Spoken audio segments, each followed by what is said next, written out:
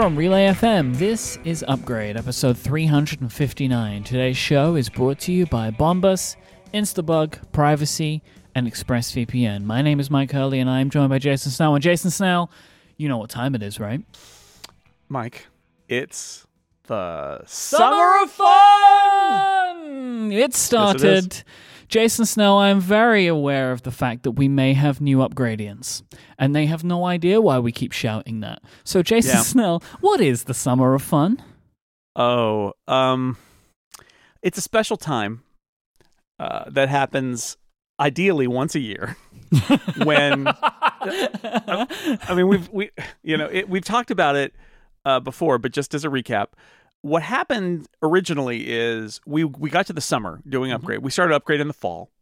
We got to the summer, and there was a lot of travel going on. Mike was going here and there and here and there, and I was doing a little bit of traveling too. And we ended up in this question of like, what are we doing for the summer? Because we end up having to have guests, and we're going to have to pre-record episodes. There's various choices, right? When we're not available on Monday or Tuesday or like somewhere very close to our recording date, you don't want to record an episode of Upgrade 3 weeks early because things change and we talk about current events.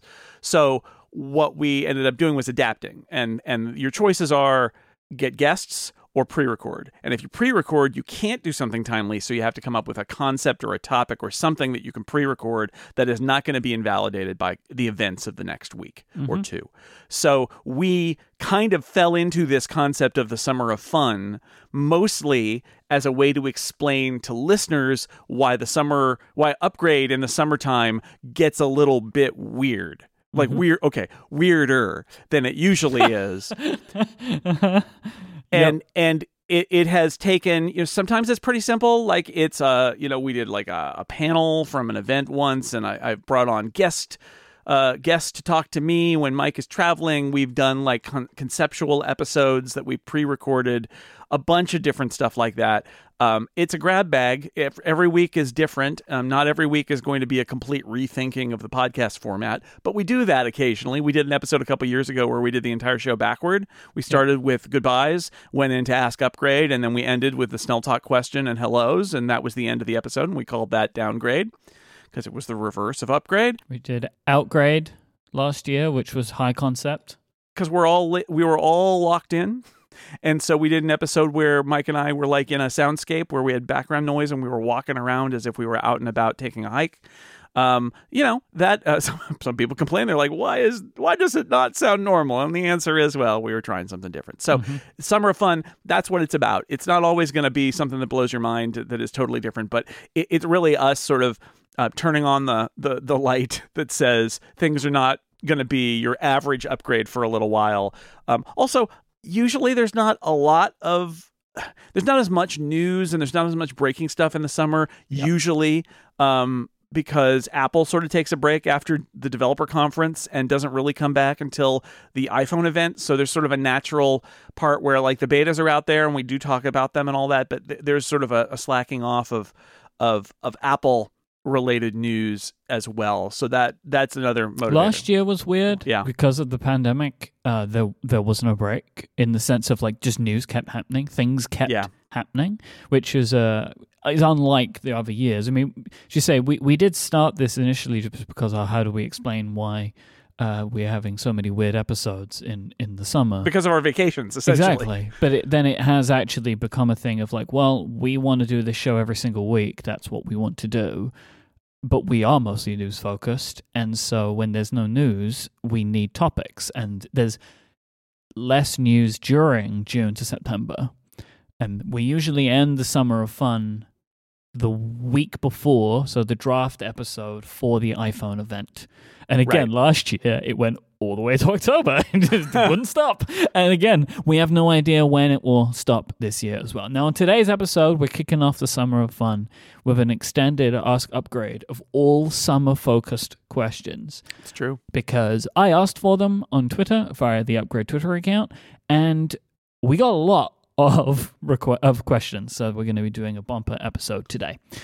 But just because it's the summer, we don't completely eschew our typical traditions of the show. I have a hashtag Snell Talk question for you, Jason. This one comes from Tim, and Tim wants to know, do you still buy movies and TV shows on physical media? Ooh. I don't very often. I did. So once I got my, 4K HDR TV, I got a 4K Blu-ray player, and I have bought some movies on 4K Blu-ray because at the time it was really because that 4K stuff wasn't really streaming commonly. Now, of course, every streaming service has at least a 4K option, although, again, how compressed they are with the bit rates that they're streaming is up for grabs. So, but already that was sort of it. Is this a movie that I want to watch a bunch of times, and I think will really benefit from being in glorious, kind of like full quality 4K HDR high bandwidth on a disc? And the truth is, those all come with digital copies that are in iTunes at 4K at this point. So I get a convenient kind of portable version as well. My guess is that I'm not going to do it very often now, because the fact is, like, do I want to buy that Marvel movie when I know it'll just be on Disney Plus forever in 4K? And is that enough? Is that good enough for me? And the answer is, for most movies, probably.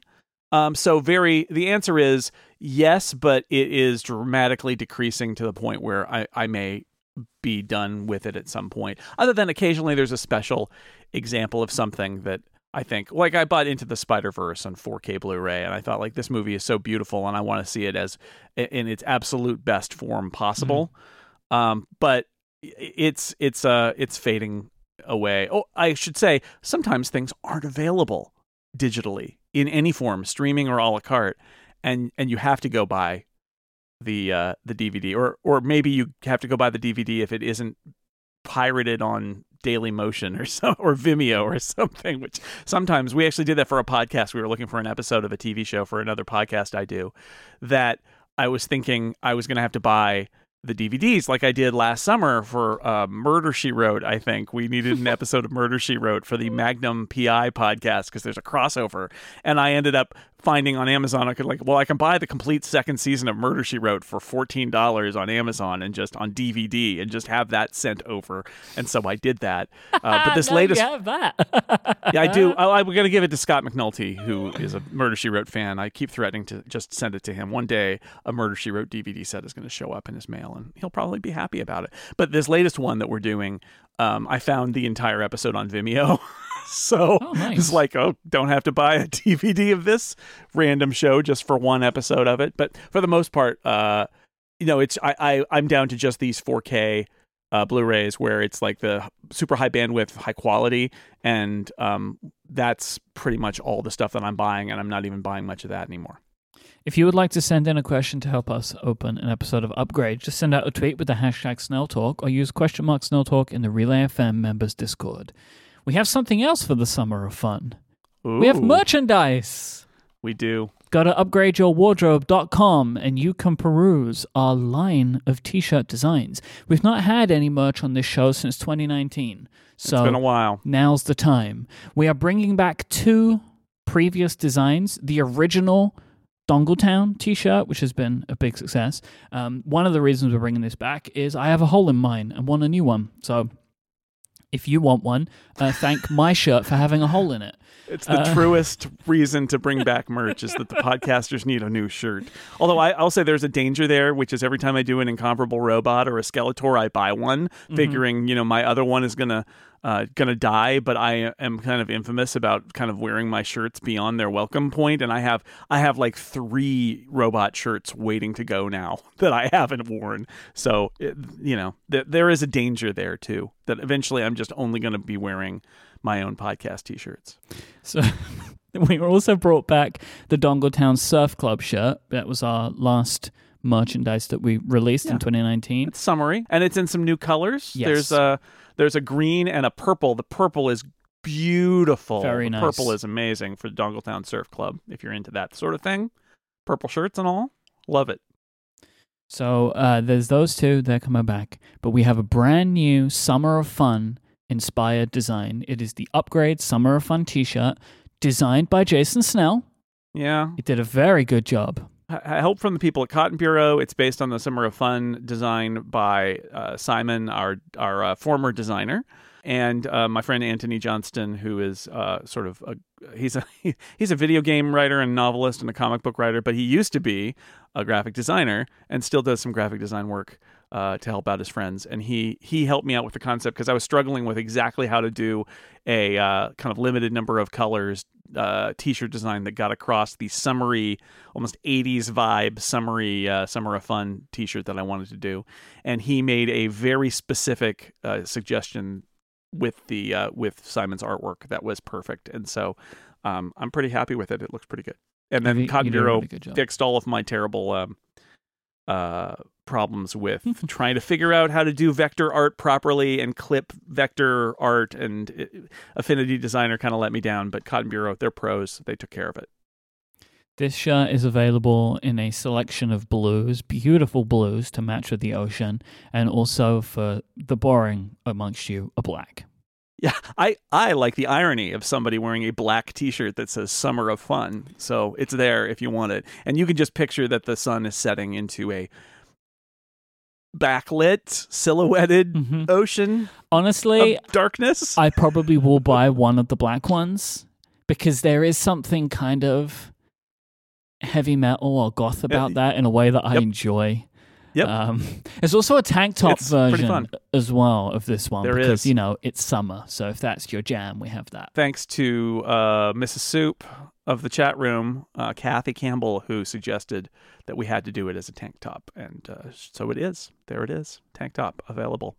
So that's 3 t-shirt designs. They're available for 2 weeks. 2 weeks, 14 days. There you go. So just 2 weeks. We'll remind you next week about the Summer of Fun. And you can get your Dongletown t-shirts and get your Summer of Fun. I love the Summer of Fun t-shirt. I'm really excited about it. It was I had that moment, right, where you and I were talking and I said, I think we should do a Summer of Fun t-shirt. And you're like, okay, go for it.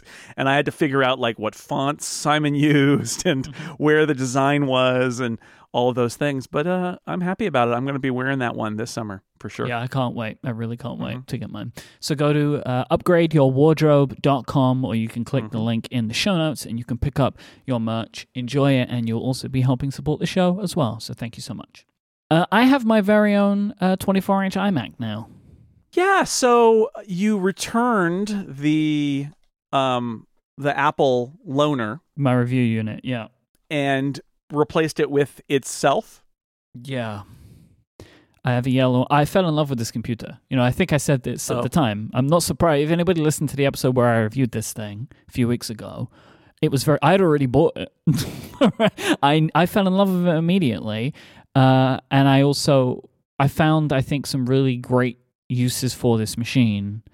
So like right now it is my recording machine and I really love it. I have the monitor that I was using with my Mac Mini before, I have set off on the side, and that's where I put all of my audio hijack and zoom and all that kind of stuff when I record. I think the screen, then what's left, is perfect for me size wise for now. Like if I have all this other stuff on the other monitor, then I have more than enough space for my web browser and stuff like that. It performs way better for me than any Intel Mac has before when using programs like Logic. So like there was a 2-week period of when I'd returned the iMac to Apple and mine had arrived, and going back to the Mac Mini for editing was real rough. Like I hated it, but it was just not responsive in the way that the M1 Macs are. So I can't imagine that I would be getting another desktop Mac until way later in the year, maybe next year, when Apple actually releases something that I would want to replace the iMac Pro that I have at home. And then I've decided now, my kind of future computing needs are becoming clearer. This machine would then become our home computer. And I would swap in a professional grade, quote unquote, machine. Right. And then this machine would become the home machine, replacing the iMac Pro, which is in kind of like my home office now, which is just not used. And so as we move forward, we're hoping that we could maybe move home next year. We would have a kind of more general room, which would have a home computer in it, right? And this would be that machine. And as I said a few weeks ago, I think that's what this iMac is like perfectly made for, to be that kind of like home computer. So that's where I am right now, and I am super happy with this. And one little thing that I've done, I think I may have mentioned this at the time, I love having Touch ID, right? But I also love using keyboards of my own making. Sure. So I have used sticky Velcro tape, and I have stuck the Magic Keyboard underneath my desk so I can reach under to use Touch ID. You have a little sneaky place that you can put your finger under your desk and magic happens. Yep. It's really great.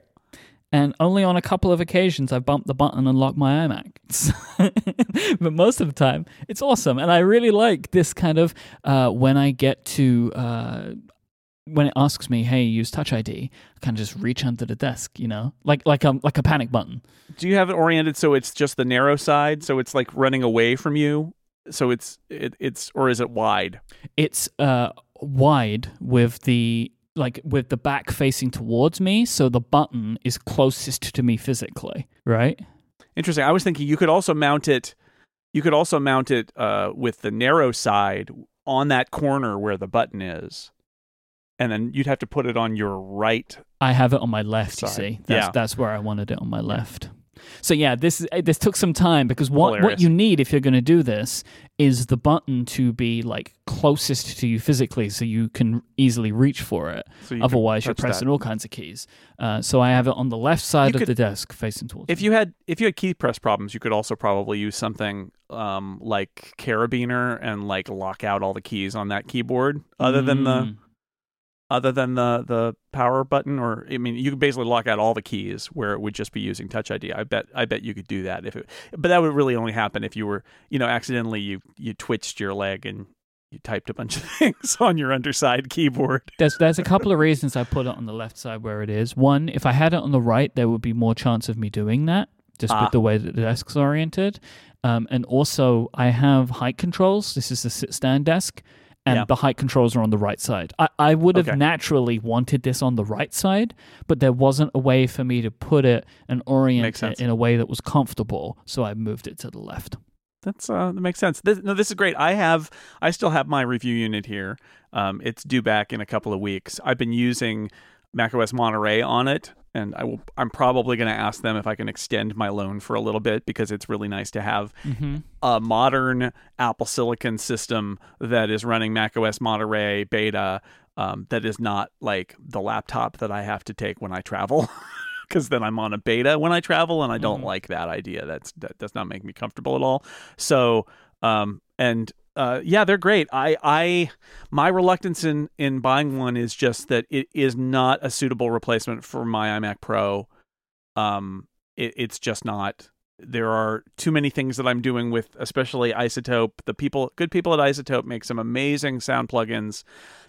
A lot of them are not multi-core enabled, and it's really sad, or not properly multi-threaded, and none of them are running native on Apple Silicon right now. And as a result, going from Intel with 8 cores down to an M1, for a lot of those plugins, it's just terrible. Like I can't go to the current M1s and do what I'm doing, but the temptation is real. So I'm just gonna have to bide my time. Having the MacBook Air also really helps, because I do have an M1 Mac. I can do stuff on that, and it's delightful. But I'm just going to be, I'm in the position of, I think, a lot of our listeners, which is I'm waiting it out, because what I really want is the stuff that's enabled by whatever the next Apple Silicon chip is, whether it's an M1X or an M2 or whatever they call it, that kind of more cores, more capable for more pro applications kind of thing. And then I just need the maker of these intense sound plugins that I use to get their butt in gear and actually release an Apple Silicon version, because I don't know what their problem is. Last week, Windows 11 was shown off. Microsoft yes, had it an was. And Windows 11 looks really interesting. I want to give a bit of follow out, because I host another podcast on Relay FM called The Test Drivers with Austin Evans, where I guess it's kind of like my other shows, but not really focused about Apple so much. Like we talk about all of technology, right? And gaming too. There's a bit of a crossover. So, but we had the opportunity to sit down with Panos Panay, who is Microsoft's chief product officer for Windows and devices like Surfaces and stuff. If you've seen any of the Surface presentations in the last couple of years, you would have seen Panos. Most notably, I think, for a lot of people, he showed off the Windows, the Surface Duo and Neo, the folding devices a couple of years ago. This was actually one, we got to sit down with him, we had a great interview, a great discussion, which I was very pleased that we got to talk to Panos. So I'll put a link in the show notes. I would really love it if you go and check it out, because I'm really proud of the way the episode came together. I would say this is the Microsoft equivalent of what Grouper did getting Greg Joswiak and Craig Federighi. Like, Panos is their demo guy. Apple doesn't really have a demo guy. I mean, maybe like Phil Schiller or something used to be that, but like he's the guy who demos all the new hardware, especially at Microsoft. He also ran the Windows 11 presentation. I would say no, he's their demo guy now. He's their presentation guy, right? Like Satya Nadella's not going to do it. Panos does it. And Panos is so good at demos. I've said this before I got the chance to speak to him, so there's no bias here. I think he is the best in tech right now at giving a presentation, because nobody makes you believe how much they believe something's good than Panos Panay. Like, he has the ability to make you feel genuinely emotional about the things he's talking about. Like, I'm watching the Windows 11 presentation and I'm like, yeah, man, the pandemic was hard. It's like, you're right, Panos, it was. He's very, very good. And, like you were mentioning, he's very high up at Microsoft. I think his boss is the CEO. So I was really honored that Microsoft reached out to have us have that interview. And I really wanted to recommend people go and check it out, because if you are wondering, hey, what's this Windows 11 thing about? I think this episode will help you understand.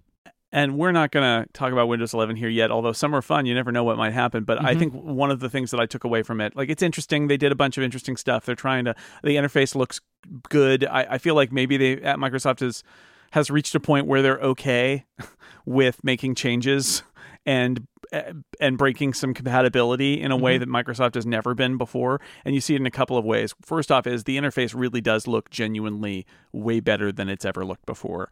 And I think they're to be congratulated for that.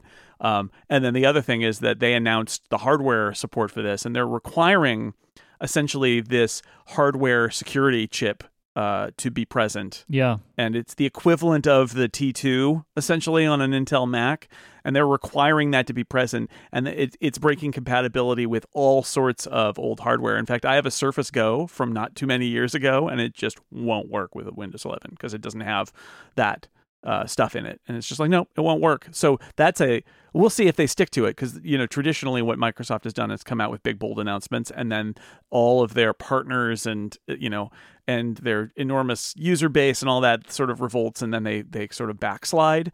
But I don't know, I feel like this time their answer is going to be, just keep using Windows 10. Windows 11 is about the future. So I like to see that, because that's been the tragedy of Microsoft for the last decade plus. They had to hold on to too much stuff. Yeah, they have great ideas, and then they are basically trapped to not really implement them or backtrack from them, because everybody's demanding that they just remain compatible with everything in the past. And I think they've reached a point with Satya Nadella where Windows is not it's hard to believe, but Windows is not the point of Microsoft.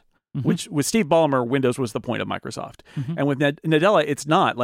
Azure is, and Office 365 is, but Windows is important, obviously, but it's not the point of Microsoft, and Microsoft doesn't revolve around it. And I think that maybe gives them some freedom to do things like say, we're going to build a next generation Windows that breaks compatibility with a bunch of stuff. And Windows 10 is still around. For people who are, still, for those of you still using Windows XP, Windows 10 is upgradable, but Windows 11 is going to be new and different. And really interesting what Microsoft is doing. So good for them. And I'm glad you got to talk, thank you and Austin, to Panos. That's great. Yeah, it was the one frustration I have about the interview is we didn't know at this point about the compatibility thing, because we recorded a couple of hours after the Microsoft event. and the tool to check wasn't available. So we didn't know about just how many devices they were going to cut out. And so, it's something I want to dig into in the future a little bit more as well. Yeah. And I guess the only other thing that I think is worth mentioning, because it will be, I think, helpful context for some of the conversations we're going to have later on in this episode. One of the things Microsoft announced was some pretty big changes to the business model of the Microsoft Store, which is their app store, basically, where now they are taking a 15% cut from developers that use Microsoft Payment Platform. But you can also list your app on the Microsoft Store, use your own payment processing system, and give Microsoft nothing. Right. So it essentially becomes a catalog of available software for Windows, which is a different model, right? It's interesting because they originally their model was kind of an App Store model, and they're backing off of that. And I think some of that is reading the room, right, and being like, aha, we can do this. Yep. But also, I think it's less painful a decision for them to make. There's a lot of stuff that's not in the Microsoft store that now they can just sort of say, yeah, we'll list you. It's fine. You can do whatever. Because the goal there is just to make it easier for consumers to find software. Mm-hmm. Yeah, and this is something that you can do if you don't have any apps in your app store, right? This is something that you will do. I mean, but it could be argued that maybe the Mac App Store is in a similar boat. So, yep. This episode of Upgrade is brought to you by Bombas. Pride is a time to celebrate all things LGBTQ+, and pride also means a lot of different things to a lot of different people. And that's why this year, Bombas is choosing to be proud in every way of your sexuality, your gender, your culture, all things that have shaped your unique pride. And they're doing it with a collection of colorful clothing inspired by all of the different experiences that make up the LGBTQ+ community. There is something for everyone in this collection. Do you want socks inspired by different pride flags? Bombas made some. Or maybe you're looking for a super soft striped rainbow shirt. They have those as well. They even have special pride underwear, which is super colorful too. I was looking through the collection earlier on today, and some that really caught my eye. They have these tie-dye socks that use colors from different pride flags, and they look fantastic. But the whole range is awesome. The Bombas Pride collection is also designed to give back. For every clothing item you purchase, another item will be donated to someone affected by homelessness in the LGBTQ+ community. Homelessness disproportionately affects the entire LGBTQ+ population, but people of color and transgender individuals within the community are even more at risk. That's why each donation will be going to one of 3 organizations working specifically with transgender and BIPOC communities. To shop the collection and learn more about the organizations your purchase will be supporting, go to bombas.com/upgrade and use the code UPGRADE to get 20% off your first order. That's bombas.com/upgrade. And let me tell you, as somebody who wears Bombas clothing, I wear Bombas socks every single day. They are incredibly comfortable, really great. I love that they stay up. They have all the padding that I need. They are the most comfortable socks I have ever worn. So not only will you be able to show your pride, you'll be able to support some organizations, you're also going to have really comfortable feet. Our thanks to Bombas for their support of this show and all of Relay FM. Let's do some Upstream headlines. Upstream is where we recap some of the stuff going on in streaming digital media. I have some Ted Lasso-related follow-up Upstream for you. Upstream.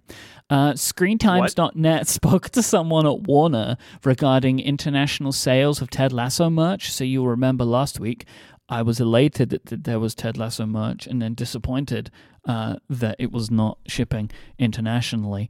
And Warner said that they are, quote, looking at possibilities. This means to me, it's never going to happen. I'm very used to these things by now. When big American companies say, hey, we're looking at possibilities, it means no, it's not going to happen. And Bill Lawrence has also said that higher quality jerseys are going to be available in September. So if you're unhappy with the T-shirt that they've got for the football jersey shirt, they're going to have actual, what he has said, like professional looking and feeling shirts with personalization available later on this year. Yeah, I don't know what's going on here, right? Like we announced that this was open, but it's not international, and honestly the merch is underwhelming.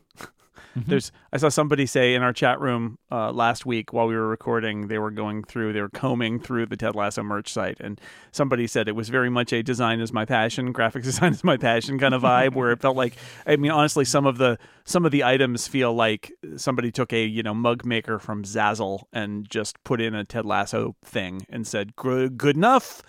And it's too bad because you look at the stuff that fans generated and it's way better, and it makes me wonder. I know that there are some sites that do this, but like, harness the creativity of fans to make, like, to use your IP to make stuff where they get a little tiny kickback from designing it, but you take obviously the bulk of the profit. Like, you get better merch that way. And this stuff is really uninspired. Like, literally, there's vastly better Ted Lasso merch on Etsy and Cotton Bureau and Redbubble and places like that where they're unlicensed than the stuff that's in their store. And then you see Bill Lauren say that they're going to they apparently have a deal with somebody to make actual pro style jerseys.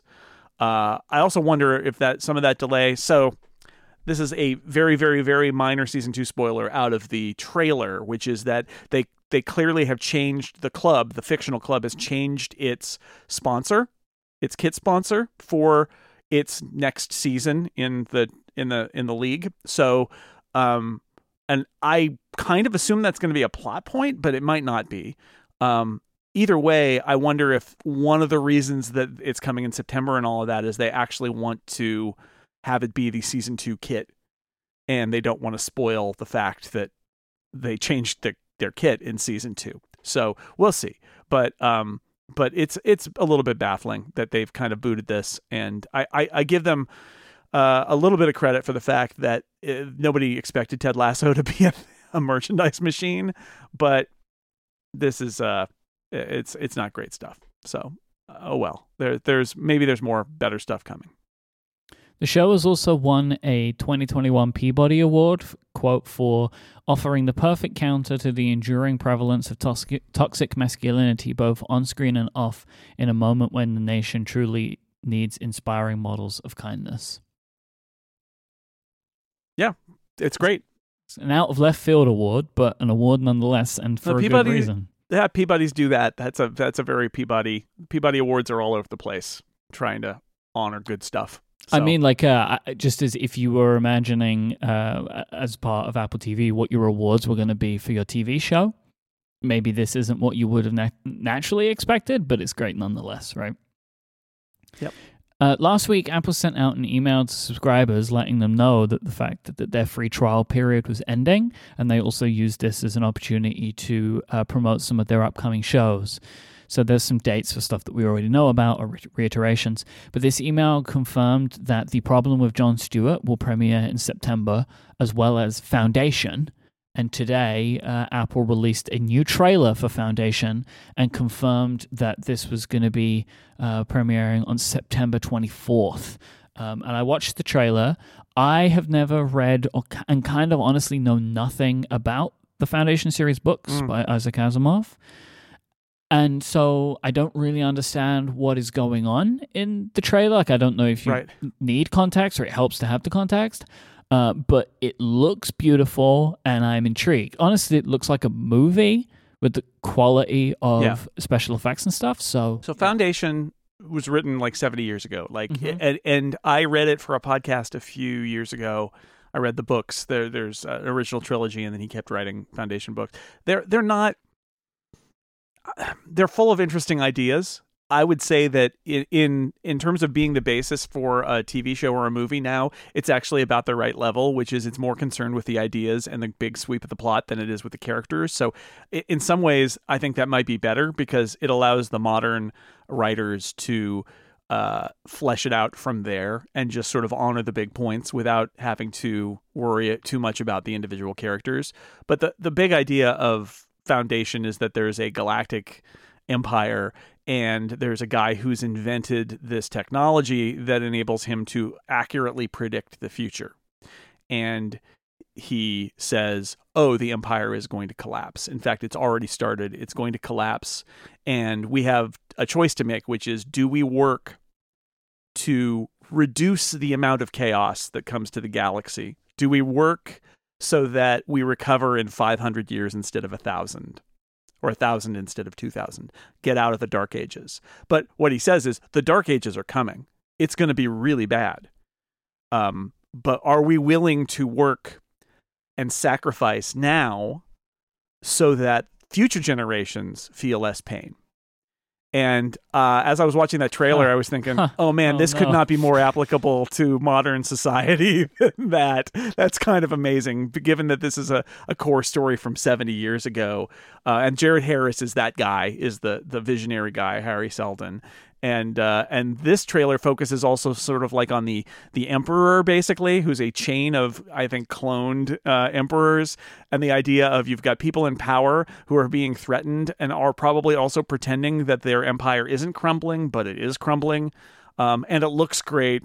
Very interesting stuff in there. So, well, you never know until you see it, but I could see how this is actually a going to be relevant and a winner, and it certainly looks like they spared no expense, like you said.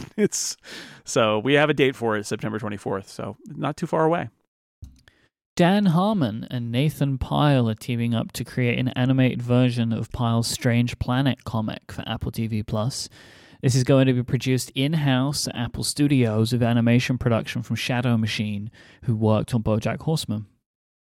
Yep, I enjoy that comic. I think it's very amusing. I don't see how this is a series, but that's their problem. They'll figure it out, or they won't. But it seems very much like a one joke thing, and I enjoy the individual jokes. But just as I wouldn't expect an animated series based on Alex Norris's webcomic name, where every episode, I guess, ends with them saying, "Oh no," I don't know. Strange Planet feels the same way to me, but obviously, like, you could take the idea of these aliens that come to Earth and try and understand it, and like that's the story, right? Yeah, like, I think that's what you have to do.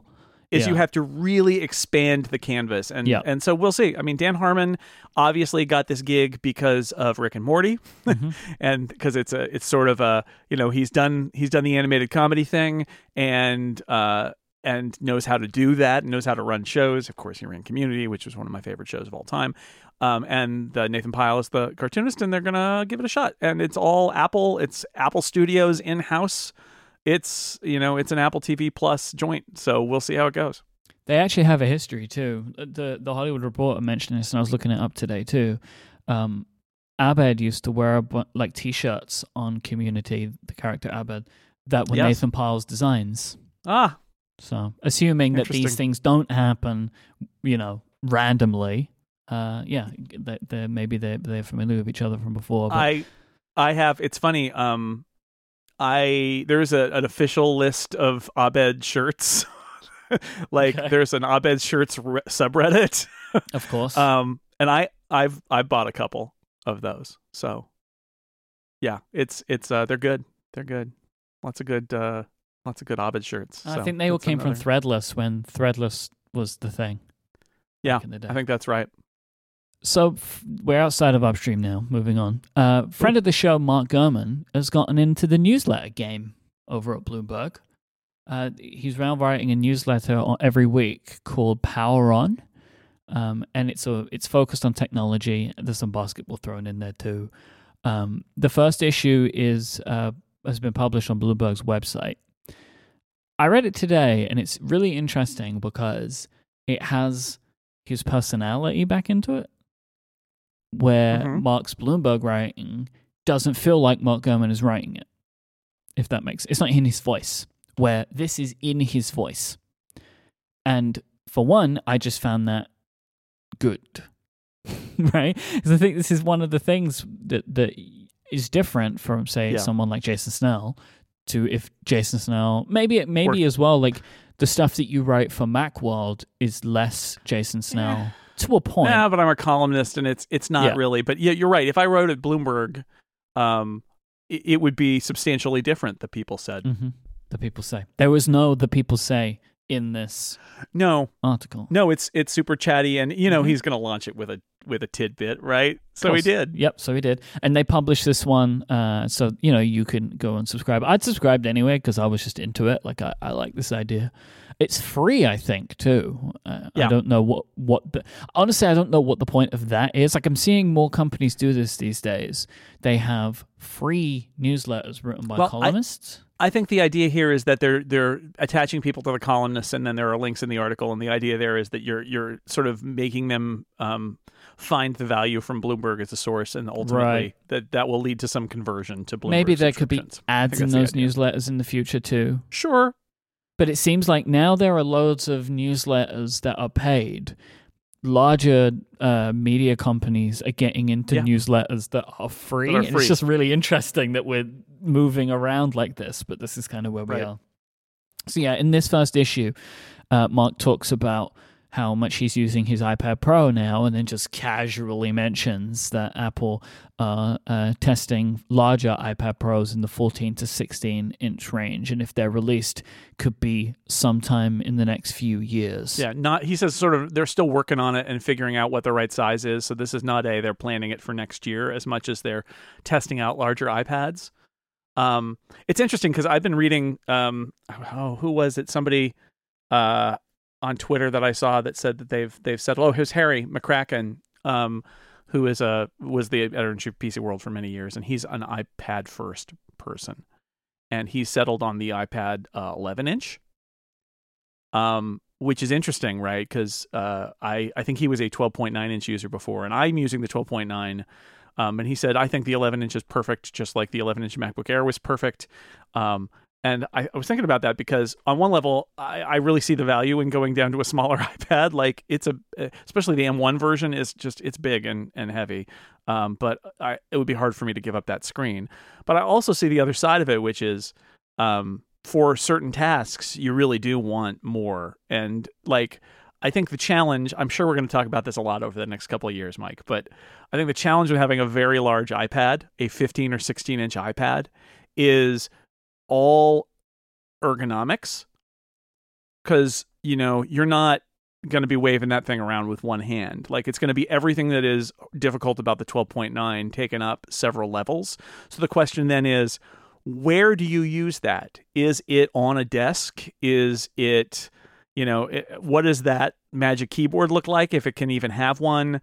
What is it if you're using with Apple Pencil? How does that work? Like, I'm sure that's what they're struggling with when they look at this. Is sort of like, what are the ergonomics of a great big iPad? Because we already have the debate about the two iPad Pro sizes really attracting different people and having issues there. So I don't know if you have any thoughts about kind of big iPad ergonomics yet, because again, we will revisit this undoubtedly over the next couple of years as rumors percolate. But like, I'm fascinated by that because I'm not sure. I mean, they're going to need to come up with some new thoughts about how people hold and use iPads if they're going to try to sell a 16-inch iPad. Well, I think they've already started that. It's the Magic Keyboard. Like, that's the start of that. That's, because at that point, your ergonomics are the same as a laptop, by and large. It's in this thing, and you open it up and you close it again, right? And and you have more adjustability. So I think that's the start of this. And I think to go further, to go to 14 and 16 inch, they need to have another accessory. I don't know what it is, right? But like another accessory that goes along with it, because I really think that if you make this iPad, you kind of need to say this iPad works great here, and you can also hold it. Like, that's, that's not like you hold it in your hands and when you're ready, you put it in the Magic Keyboard, right? Like, that's how we think about them now. It's more like the ads are going to show people like using an Apple Pencil at a table or in their lap or something, right? Not just like holding it up and being like, oh, a movie, and I'm holding this heavy thing for a movie. Like, you hold it in transit and then you put it down onto something that it lives on. Like, we're now in kind of like a different space. And personally, like where I am, I would like bigger on the higher end and with the 11. Like, I think the 11-inch, I'm one of these people, I think the 11-inch iPad Pro is the best iPad Pro. The best iPad, I just think it's the best iPad. Sure. And then 12.9 is really great for certain circumstances, but for most people, the 11 is the one that you would want. It's the one that you should have. I always say this when people ask, like, to own a 12.9-inch iPad Pro, you kind of need to know you want that first. Like, if you're like, hey, I would like an iPad, don't know which one to get, you probably want the 11. It would be my recommendation to you. The other thing that because, this is the I want to believe thing. I actually wrote a piece about this at Macworld this week, or last week, which is the continuing drumbeat of all the reasons why, as I've talked about on Upgrade before, the reasons why I believe Apple is going to a windowing system or something with iPad OS. And I actually did a mock-up of like what a 5K display with iPad stuff on it would look like, using existing iPad user interface stuff from iPad OS 15. And the answer is, it looks kind of good. It looks kind of like a Mac, but not, because it's an iPad. And like, I will throw in this idea of a 16-inch iPad. Like, at some point, full screen or even split view apps, when the screen becomes large, become not just kind of ridiculous, but inefficient in the use of space on the screen. Mm-hmm.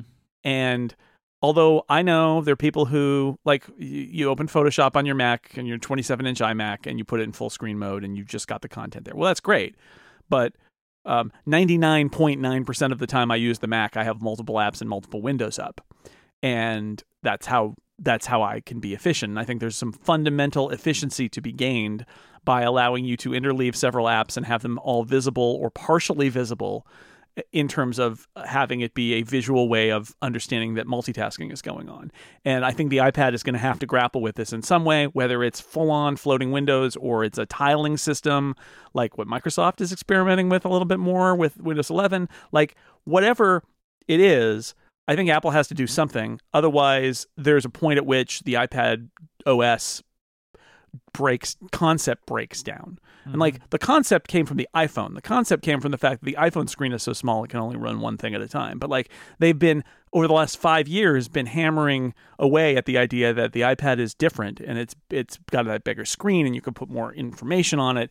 But at some point here, they're going to have to go beyond full screen and split view. And the fact that they're experimenting with center floating windows and Quick Note, which is literally a floating window on top of other content from a different app. Like, it's literally this one almost Mac window that escaped to the iPad. Like, they're obviously experimenting with this stuff.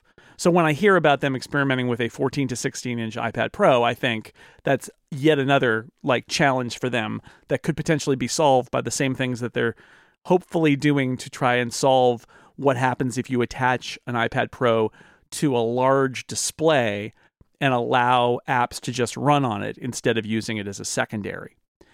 Because you got to do something, because I love my iPad apps, but I don't want any of them to be full screen or even split view on a 27-inch monitor. That's ridiculous.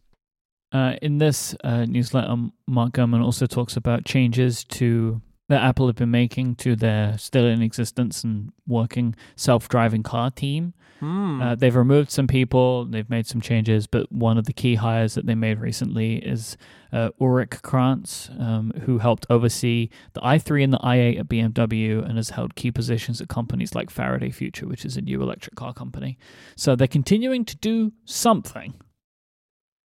Does this consist of, is this an upshift segment, or is it too small to be an upshift segment? I think it's too small to be an upshift segment. At some point that will come back. It is going to come back. We have a car segment that we can do, but anyway, this guy got hired, so you wouldn't hire somebody if you weren't working on a car. So there you go. This episode of Upgrade is brought to you by Instabug. Building mobile apps presents some challenges. Bugs, crashes, and performance issues can be a nightmare for developers. But what if you could not only detect all of these issues, but understand the quality of your app from your user's point of view? Instabug's lightweight SDK grabs all of the insights that you need to help you build your quality apps through comprehensive bug and crash reports, performance monitoring, and real-time user feedback, all within one SDK. With Instabug, you can continuously monitor and measure the performance of your app as perceived by your users, engage with them by letting them report issues and questions right from inside the app itself, and get all of the information that you need about bugs, crashes, and other issues, whilst fixing those in record time, all of a focus on privacy and security. And you don't have to worry about the hassle of switching to new tools. It only takes a minute to integrate Instabug into your app, and it fits right within your existing workflows with support for Jira, Slack, Trello, GitHub, Zendesk, or wherever you use to handle your issues. You're going to be able to have Instabug right there. Join over 25,000 top mobile developers around the world who use Instabug to ship high-quality apps. Go to try.instabug.com/upgradefm. That's try.instabug.com/upgradefm and check it out today. Our thanks to Instabug for their support of this show and Relay FM. Breaking news. Okay. Breaking news. Monterey Beta 2 was released just now. Okay. And late last week, we got Beta 2 of iOS and iPadOS, if you're keeping score. So everybody was sort of saying, where's the Mac? What happened there? I don't know what happened. The Mac engineers have to work over the weekend or something. But that beta is out now. So the Summer of Beta fun has finally reached the Mac. Thank goodness. Let's talk about, oh boy. I have this titled as Apple legislation and sideloading, and there's quite a lot of stuff going on here, and I guess we'll kind of just try and attack it as much as we can today. Yeah. So there were just a lot of things happening last week. I mean, there've been a lot of things happening anyway, but it started again last week. So the New York Times had a report that states that Tim Cook has been reaching out to various members of Congress to talk about how the potential antitrust legislation currently being debated in Congress could have serious effects on the way that the company does business. Cook is concerned that the legislation was rushed and would crimp innovation. The bills that Tim Cook is concerned about are pretty wide-ranging. They came out of that antitrust committee that was bringing all of the tech CEOs in over Zoom to talk to a matter of months ago. So it's very unlikely that the 5 bills will all be passed. I mean, mostly because I learned all this stuff from Ben Thompson. You should read and subscribe to Checkery. But really, a lot of the bills, they overlap in weird ways, and it's likely that maybe only one of them will get passed in its entirety for all. But there is a strong possibility that something will get through Congress as a result of this, which would likely have an effect on Apple's business in some ways. It could be stuff like limiting what apps are pre-installed on devices, and making users choose. It could limit the types of businesses Apple are allowed to get into. It could force them to give up some of the businesses that they're currently in, and could require them to make changes to App Store economics or have rival app stores available for the platform. It is also worth noting, this isn't just an American thing. There's a lot of stuff happening in the European Union as well. I mean, it's gotten further in the European Union, where really with the thing with Spotify that I think we touched on a while ago, it's just a case of waiting to see what are they going to say Apple has to do. It's not, they've already come to their conclusion, really. So this is just another of those things. I mean, you would assume naturally Apple cares most about what happens in America. And so that's kind of where we are with that part of it. My kind of take on this part is if any of these laws do get passed, it kind of feels like Apple's greed and or desire for control could result in the iPhone being worse for its users, right? I think, again, Ben Thompson put this really nicely. Apple's best feature is its integration in the operating system with the apps and services that it makes. But because they so harshly limit and put in such peculiar and, I think, wrong-seeming rules and limitations of some parts of their App Store business, they actually risk the ability to keep this integration alive, and that could not only make things worse for them, actually ultimately could make things worse for Apple's customers as well, because they won't let go a little bit. Yeah, I mean, imagine a world where you get an iPhone and it has no apps on it. Yeah. Or you look at something like QuickNote, right? Yeah. Apple wouldn't be allowed to do that because unless they said every other Notes app can do this too, which would be kind of great, but they're unlikely, honestly, to even make that feature if that's what they're told they have to do. I think the general idea there is that you need space to innovate without being told that innovation has to be checked by a court, or that, or you have a lawyer say, no, you can't add that feature, even though it would make people's lives better, because we're not allowed to do that. And so nobody does it. And I think, and this is going to be true when we talk about Apple's white paper that they released last week as well. But I think there is an argument to be made that it's not all doom and gloom if you end up in a scenario where every time Apple announces. So let's talk about this. The feature in iOS, iPadOS 15, and macOS Monterey, where your messages content gets put in other apps, right? So when you're in News or Safari or where else? Photos. Anyway, it surfaces content that's been shared with you via messages. And we talked about it after the keynote. Like, on one level, that's cool. On another level, in the context of a developer conference, my immediate reaction is, why is it only for Apple's apps? Why is that not an API? And so, you could make an argument that what ideally, if there was going to be legislation like this, it wouldn't be you can't do it. It would be you can do this, but you need to let other people, you need to build an API that you use that is public and available to other developers, not something that's private and just for Apple. So the model changes. The model becomes Apple has to build this thing with an API, and the goal is to make the platform better, but not to lock people into its apps, but to instead make the platform better, and all of its competition, third-party add-ons, could also take advantage of it. That's the ideal, and I think is not unreasonable. However, the problem is anything like this is going to have huge amounts of fallout that are unintended. And just what immediately comes to mind is Apple is less likely to be motivated to build these things if they have to do more work, and also it doesn't benefit their apps as much as it did before. Even if the right thing to do is always to open things up. Also, keep in mind, sometimes Apple's strategy is they build it and then they iterate on it and then they release the API for other people to use it, and they use themselves as a test case, and they use themselves to explore, and then ideally they then kind of release it for everybody else. And what a law like that would suggest, if they constrain that, would be you can't do it that way. You have to sort of go out with the first one, which might delay features or kill features altogether. Plus, we saw this with the acts that happened during the Clinton administration that were various sort of like early internet laws that had all sorts of weird spin-off issues that were not intended. But and that's the other concern about something like this. So I don't want to poo-poo it entirely, because I think there is an argument to be made. But I think that it, as with a lot of this legislation, it ends up being you're trying to fix this issue that is not necessarily the right issue to worry about.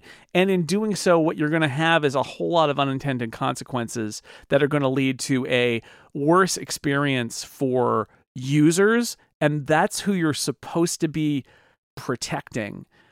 Right? That's the challenge is, have you really made life better for third-party app developers? Have you really made life better for users? And on a macro level, the reason that I think a lot of this stuff is probably not bet on it not changing is I'm not sure any politician wants to be seen. I know they want to be seen as standing up to big tech. At the same time, these are American companies that dominate technology and industry all over the world. And I'm not sure any American politician ultimately wants to be seen as the people who killed America's strongest companies. So I'm a little skeptical of it. So you think, I mean, if you were going to just maybe make a bet, you think that this stuff wouldn't get through Congress? My if I had to predict, and I'm glad I don't have to. But my guess is that a lot of it will get watered down. However, because what politicians really want is they want to look good. They don't necessarily want to change the world. They just want to look good and get reelected and be able to use this as a way of getting reelected.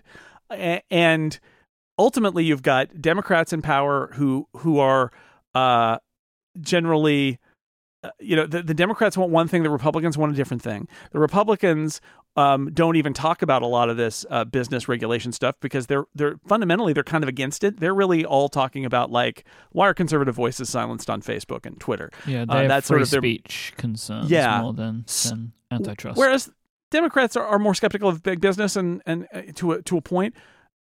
Can they find some common ground? There's not a lot of common ground to be found in Washington at all, and where they find it is a mystery. But here's the thing that baffles me about this is, sure seems to me like this is at a point now where if you're one of the big tech companies, you need to be calling people and expressing your concern.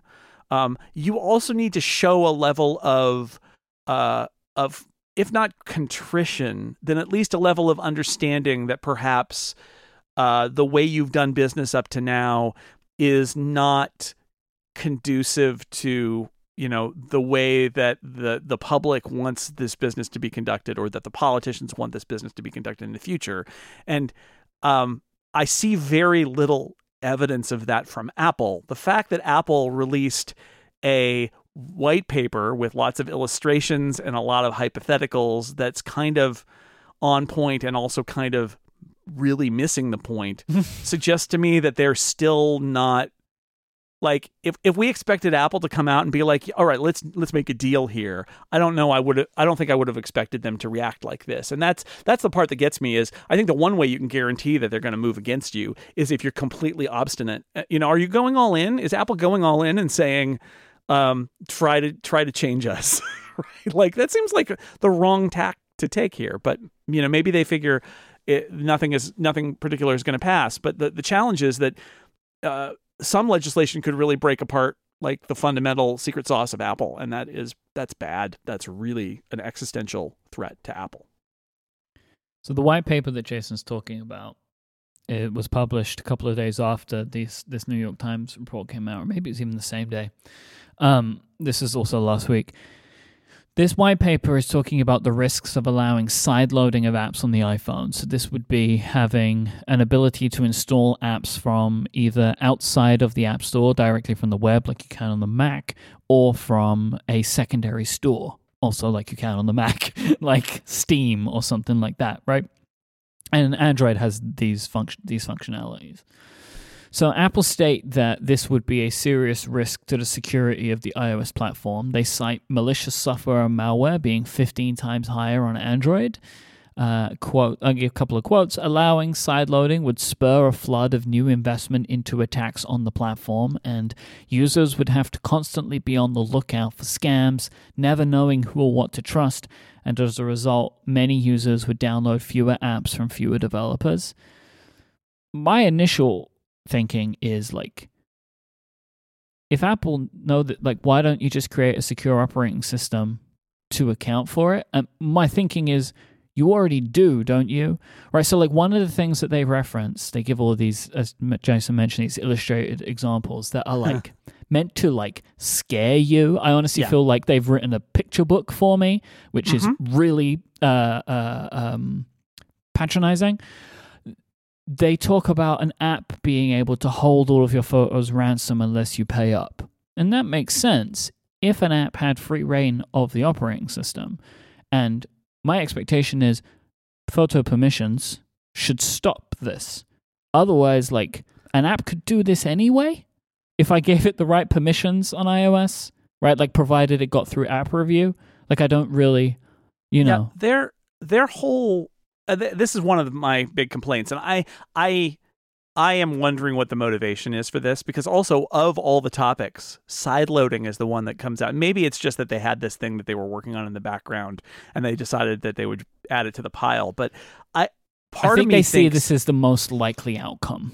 No, well, so here's the thing. Part of me thinks that what they're really doing is building a straw man that is this spooky, scary world of sideloading, so that then they can offer a counter proposal, which involves them changing some of their policies, right? Okay. Like, so you set up the sideloading. It's like, who specifically said what we're going to do is force sideloading? I'm not sure it's really that. It's more like Apple wants to raise this monster so that then it can say, hey, we've got some other options. But in building this straw man, yes, there's all these questions of like, they don't talk about how on macOS they've built in all of these solutions involving notarization and developer certificates that have to be signed, and it's not the Wild West. And in fact, you could even say that if Apple had to do, it's very much like if we were told to do sideloading, it would be very bad because we would be unable to stop it.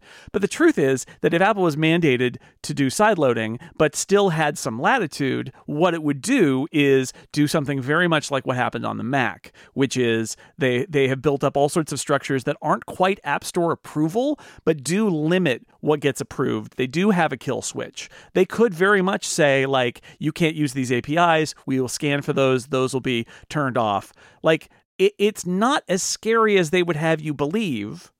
And I'll also point out that we've seen on Android that although it can happen, it happens on the Mac too. They talk people into turning off security and installing malware. Like, it can happen. It would be an issue, but I don't think it would be necessarily the dystopia that Apple portrays it. Mm-hmm. And this is actually a huge reason why most people would stay in the App Store if sideloading was allowed. Because even Epic discovered when they did sideloading for Fortnite on the Google Play Store initially that it wasn't good enough, and they complained about it, and they said, "Oh, it's all these warnings, and they keep reminding you that it's a danger and it's too much trouble." And so they went back in the Google Play Store with Fortnite because it was too much of a problem. Mm-hmm. Like, that would probably happen. So it's a very peculiar thing where Apple is describing something that is more extreme than I think it would actually be. That it's assuming that Apple wouldn't take measures against it, which unless they were precluded by the law to take measures against it, they would add a lot of similar security measures to what they have on macOS. And it makes me wonder again if what they're really trying to do here is just make everybody terrified about the risks of sideloading, so that they can offer an alternative. That's an interesting point. I mean, there is the parallel of, like, this is also, I'm sure, is a thing that they also want to have out there for the Epic case, right? Because this is one of the things that Tim Sweeney wants is an alternate app store. But they are this paper is definitely doing multiple jobs for them, I think, or at least is their attempt. On this idea of like they focus a lot on malware, right? Right. But scams is also a part of this, and it's maybe a bigger part. I want to read a quote from John Porter at The Verge, as I thought this really nicely summed it up. Critics have pushed back against Apple's claims about the security of apps on its store.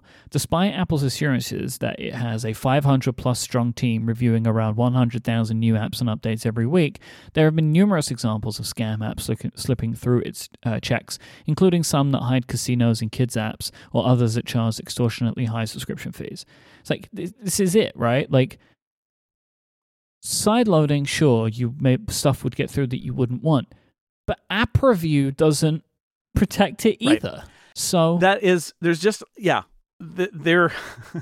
is a whole line through this of how some of Apple's arguments I feel would be more convincing if Apple was behaving differently in the real world, right?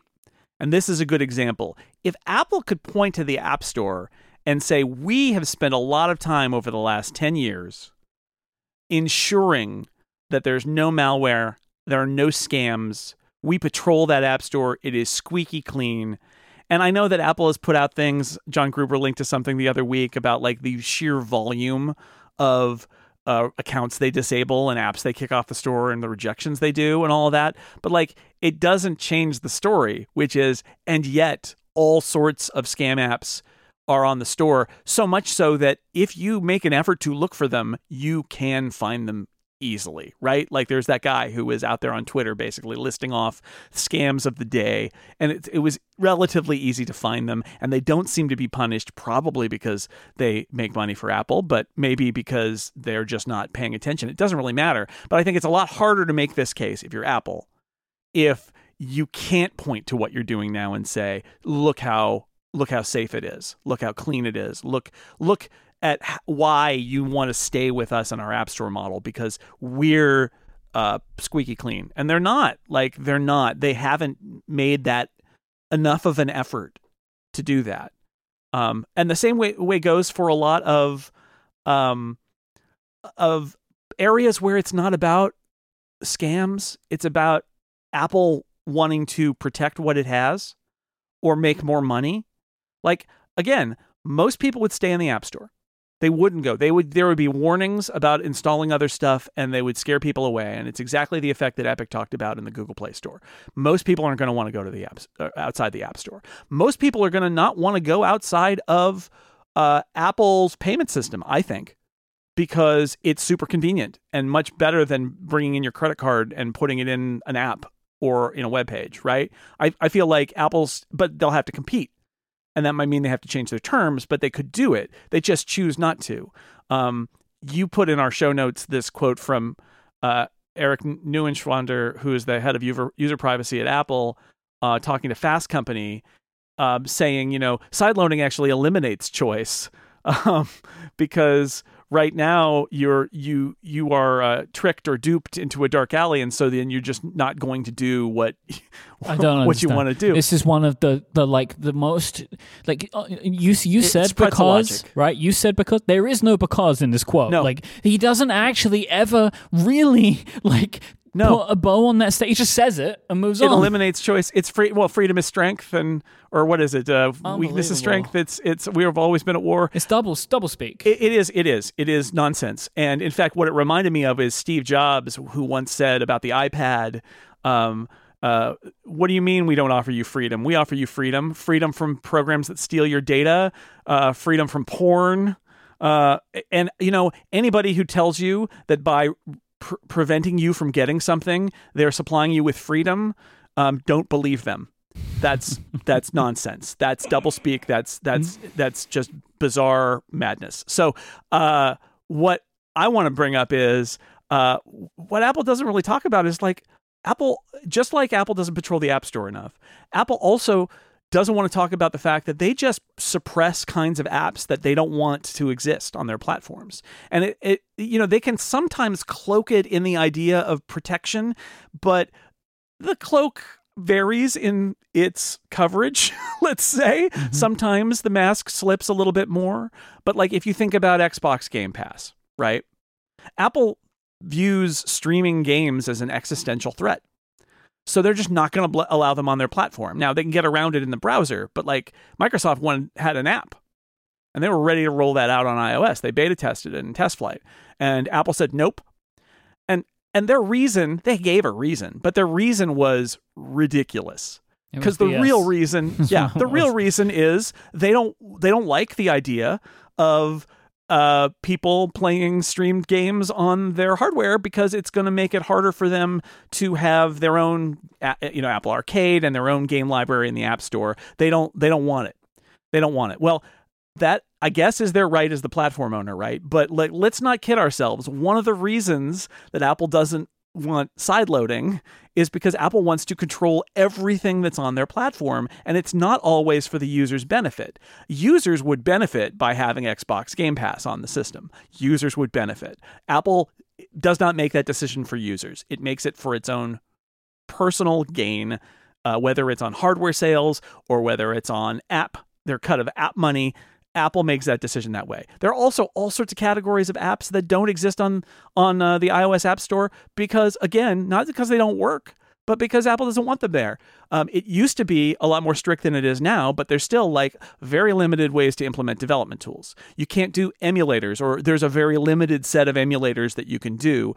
Also, the developers of those tools that are on the store have to feel like the sword of Damocles is hanging over their head at all times, because Apple can change its mind and say, oh, we said that was okay, but we had a conversation at a high level about Apple's long-term strategy and what benefits Apple, and we're going to take it off the store. Is it because of a user benefit? Not really, not generally. It's not. And so that's my frustration with this white paper, is it's Apple saying, look, we control everything to protect you. But is true is they control everything to protect you and to exert whatever control they need to do to make more money for Apple. Yep. And again, if that wasn't the case, Apple's arguments would be stronger. And so I come back to the fact that I wonder, is the goal here to set this up so that Apple can then come in and say, well, what we propose is a little more opening up of things in the existing App Store structure instead of blowing aside in the App Store, because that would be bad. But like I think sometimes about a decade plus of iOS development, app development, and a lot of great apps out there. I love the platform. How many apps, groundbreaking, life-changing, maybe world-changing apps don't exist because either Apple wouldn't approve it, or it would require a level of investment not knowing if Apple would approve it, or kick it out after they had approved it. Yep. And so there's a chilling effect and they just don't do it. And that's where we are with the App Store being the only path forward. And sideloading is not the only solution here. The other solution is that Apple changes its policies, but Apple is very self-interested up to this point in not wanting to bother changing its policies. And the only option is not sideloading. The other option is Apple opens up the App Store to more kinds of apps. I know for me, I would argue on Apple's side of sideloading because it does open up potential risks, right? Like there is a potential for things to get into the store that wouldn't, or get onto people's phones that wouldn't be good, that would pretend to be something else, stuff that would get caught by app review, right? I would be on their side if the App Store rules were fairer. But considering I don't think the App Store rules are fair, considering where we are today, if Apple refuses to make changes to those rules, then I want the ability for there to be sideloading so there can be increased competition. So Apple can have their feet held to the fire to do a better job. And so when I talk about fair, I think 30% is too high considering what developers get. I think people should be able to use their own payment methods if they want to. Why should they not be able to? Why is Apple Pay or Apple's payment system the only way that things can be done? Basically what we were talking about, what Microsoft's doing, right? I think app review is mostly fine. I think there needs to be changes, but, it's I agree with everything you said, by the way, right? I think that the rules need to be clearer and they need to open up the types of apps that they'll be let in. But honestly, so many of the problems that we have with app review are actually not about the rules of app review for the sake of why apps need to be reviewed. The issues are the money part.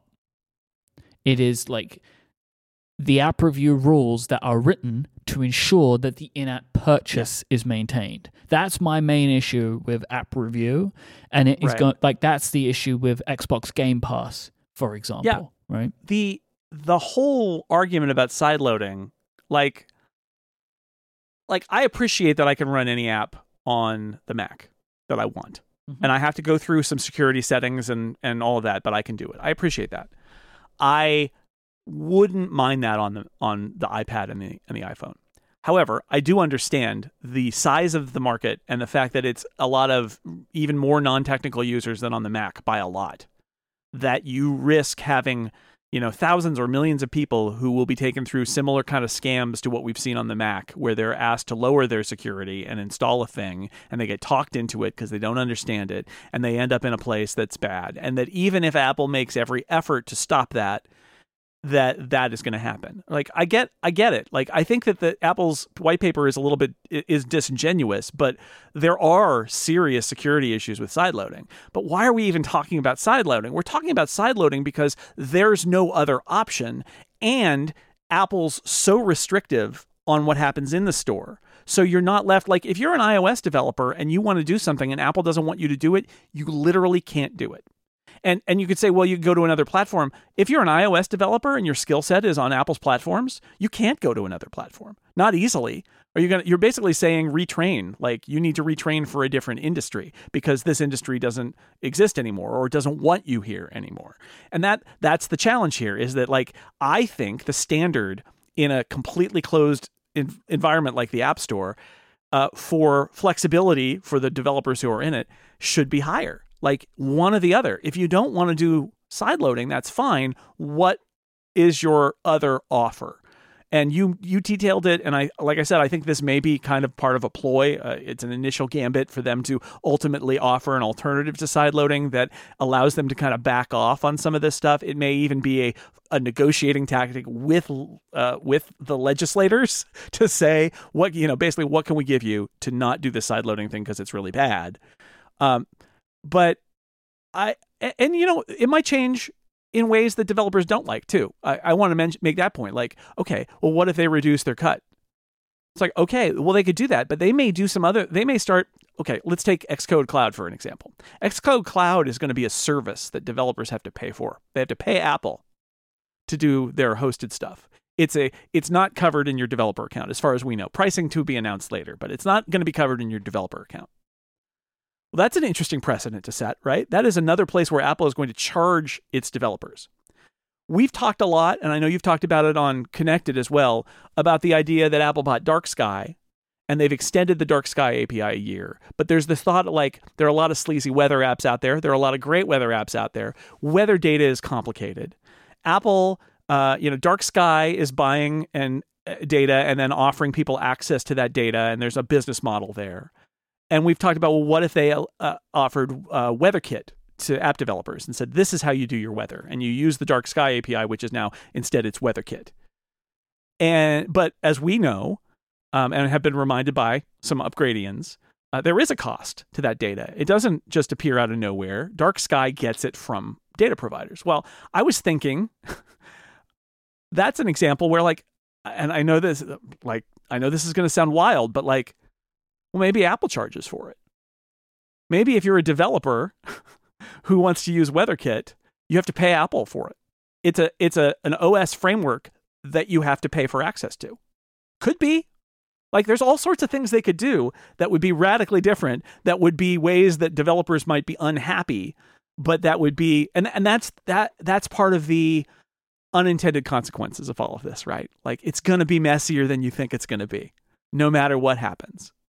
But in the end, I can't look at that sideloading paper without rolling my eyes at how extreme its examples are and all the things that it misses, and make myself wonder, surely this is part of a larger strategy. And the best I've come up with is they want to make this so scary that they can put in it in the context of what changes they want to make in order to keep their exclusivity on the App Store. And would I be okay if we never had sideloading on iOS and iPadOS? Yeah, I mean, we've survived this long, and I am really open to the idea that even if Apple did its best work, that you're opening to another level of kind of scamminess. Mm-hmm. But it's also a solution to a problem that Apple can solve itself, right? It's a solution to a problem that Apple causes by its policies. And if Apple's proposing that you can't do the solution and it's not going to change its policies, that seems really dumb. So I have to kind of assume that it's don't do this because instead let's just modify our policies. But if they really believe that they can keep their control over the App Store the way it is and avoid this sideloading as a potential threat, it's a huge risk, right? Like, they detailed their own fears about it. It's a huge risk. If they don't change their policies, they're risking making their platform worse. At some point, you gotta recalibrate and say, no, that's a mistake.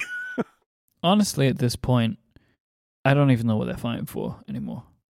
I can't, like, the billions of dollars a year? Like, is that what you're fighting for? Like, is that amount of money that important? You know, this whatever small percentage of the revenue every year, like, is that the point? Is it so the services chart got, like, what's the fight for? I don't understand anymore. Like, it's so frustrating because, look, very clearly, we love Apple, right? We love the products that they make. We love so much of what they do. But this is, like, it's so tiring to me. Like, what is the outcome you're looking for from this? Yeah. Like, do you think that if you keep doing this, like, people are going to go, oh, all right then. So I talked last week I think I mentioned Michael Gartenberg, the analyst who used to work at Apple. I followed him before, and I knew him before, and then he went inside at Apple, and then he left Apple, and he still doesn't talk about the Apple stuff too much. But something he said that struck me this week was Apple has within it this culture that is the near-death, near-bankruptcy culture of when Steve Jobs came back, right? Because Apple's corporate culture is almost entirely based on Steve Jobs changing the culture when he returned and sweeping people away. And we talked about it with their work from home policies, and like it all comes from Steve Jobs. And it has benefited them by far more than it has hurt them. However, Apple was about to go out of business, and Steve Jobs instilled a lot of a combination of Apple being in a really rough state, and I think Steve Jobs' own personality and his own particular quirks. Apple has a culture which is we take every last dollar we can.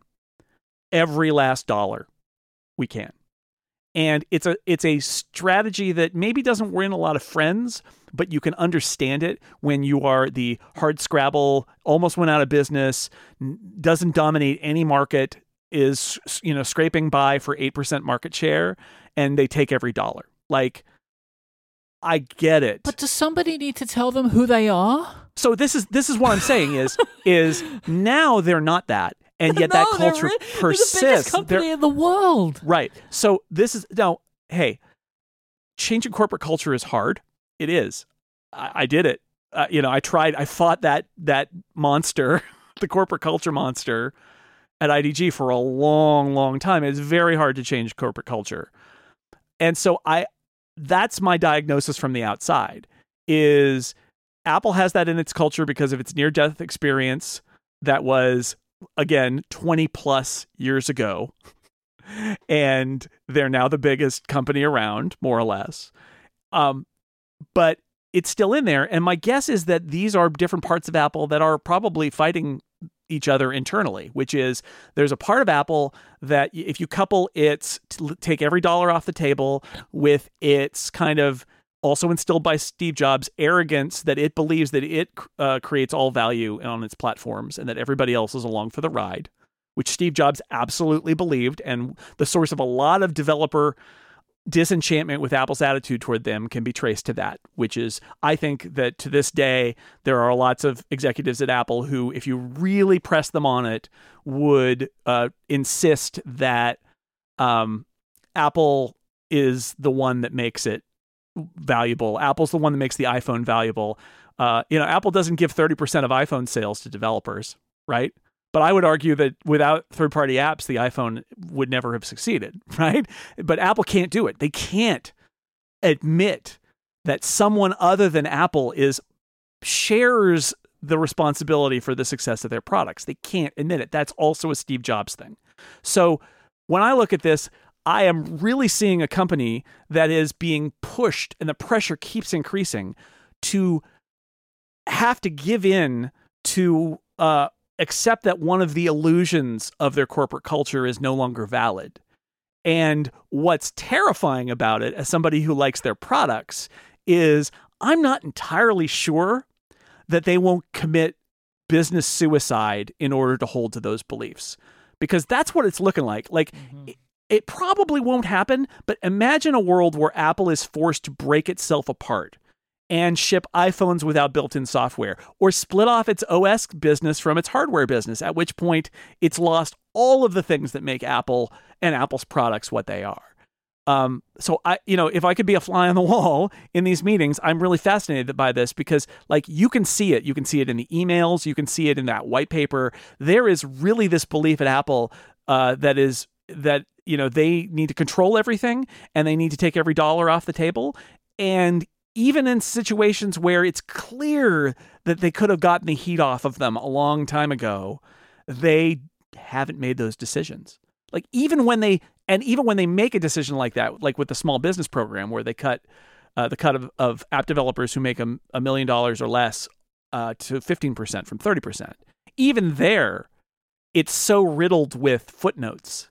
And they didn't just say we're cutting it to 15. They're like, well, for the people who are under 1 million, we're cutting it to 15. But if they go over 1 million, then they're out of the program for a year and they've got to apply to come back in. And like, they didn't need to do that. They could have said the first 1 million. But somebody in there is like, oh, I can't let Epic have the first 1 million at 15%. We can't do that. We got to take that money from them. So I'm not saying, I do think Apple needs to change. I think that if you're somebody who believes, no, everything Apple's doing is great. The truth is that, have you seen what's going on in the legislatures and with the regulators? Like, there is increasing pressure and politicians do want to win and something's going to have to give. And, anyway, I think the challenge really is that there are very closely held beliefs that Apple has that were built up by Steve Jobs. And as much as after Steve Jobs died, they said, don't ask yourself, what would Steve do? The truth is that Apple's corporate culture is Steve Jobs' ultimate product. And this is a tough one to change. So that's the best I can come up with about why they're acting this way, is that they, even in the face of all of this, they just can't bear to give back money and give back a little bit of control, because that's how they got here. And so they don't want to change it. This episode of Upgrade is brought to you by Privacy.com. I buy stuff online, like we all do, right? This is the thing that I do every day. And sometimes I go to websites where the only thing I can do is just enter in my card information. Maybe it's a website I've not come across before. Like, I buy things from ads that I see online. It's like, oh, that looks like a cool magazine or whatever. I'd like to have that, put it on the coffee table. And you put your card in, and sometimes, I don't know, I look at these things and I'm like, I don't know if I want to give these people my card information. And sometimes I'll back out the transaction, or sometimes I'll cross my fingers and do it. Well, Privacy is a tool that makes it easy to manage your financial lives online while keeping your most important information secure, because by generating virtual numbers, Privacy masks your bank information so you never have to worry about giving it to people you don't know. One of the reasons that I sit and think is, I'm sure like many of you, I have had my card information compromised in data leaks and stuff like that. And then you have to go through that whole huge hassle of getting a new credit card, a new debit card. And that is so frustrating. And this is the kind of thing that Privacy can stop, because you would create a virtual card number for maybe every purchase, or maybe every retailer, or maybe once every little while, and you'll have transactions that are attached to it. And if that one got compromised, you just cut it off. Super awesome. But you could also take back control of your payments. You can decide who can charge a card, how much they can charge, and how often. And you can close those cards at any time, whenever you want. Plus, you can make sure that you're never accidentally billed twice or upgraded to another service without your consent. This is super good stuff. And as many of our listeners, I'm sure, are 1Password customers, Privacy has partnered with the good folks at 1Password, so you can create, use, and save privacy cards directly within your 1Password dashboard. So all of your virtual cards are created in 1Password. They'll have the same security benefits as your other privacy cards, and you can set spend limits, create single-use or merchant-locked cards whenever and wherever you want. Head to privacy.com/upgrade and sign up for an account today, and new customers will automatically get $5 to spend on your first purchase. That is free money. Go to privacy.com/upgrade and sign up right now. Our thanks to Privacy for their support of this show and Relay FM. Hey, Mike, that last segment was sure fun, wasn't it? Let's have some fun. Let's cleanse our palates. Woo! Yeah. Summer of fun. Summer of fun. Ask Upgrade. Brian asks.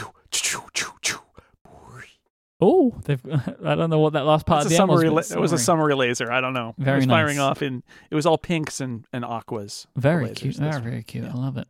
All right. Summer grilling, gas or charcoal?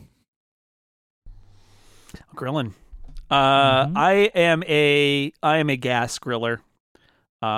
Charcoal is way too much effort and way too much work, to set up and to clean and all those things. I just give me a gas grill and let me use that. I live in a place where it doesn't get oppressively hot most of the time, and so I don't have to have to resort to cooking outside. It's nice to do, but I don't have to as much as other people do. But I get the appeal of charcoal, but it's just way too much work for what I want to do. So I'm lazy. Gas all the way. Mike, do you grill things? Have you grilled things? I have.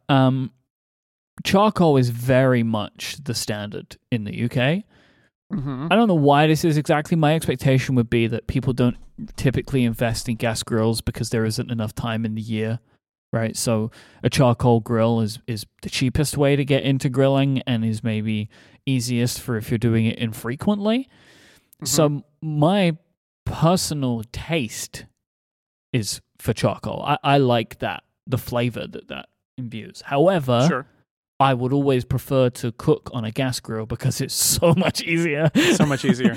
Much easier. I'm never in a situation where I'm grilling for a large number of people. Yeah.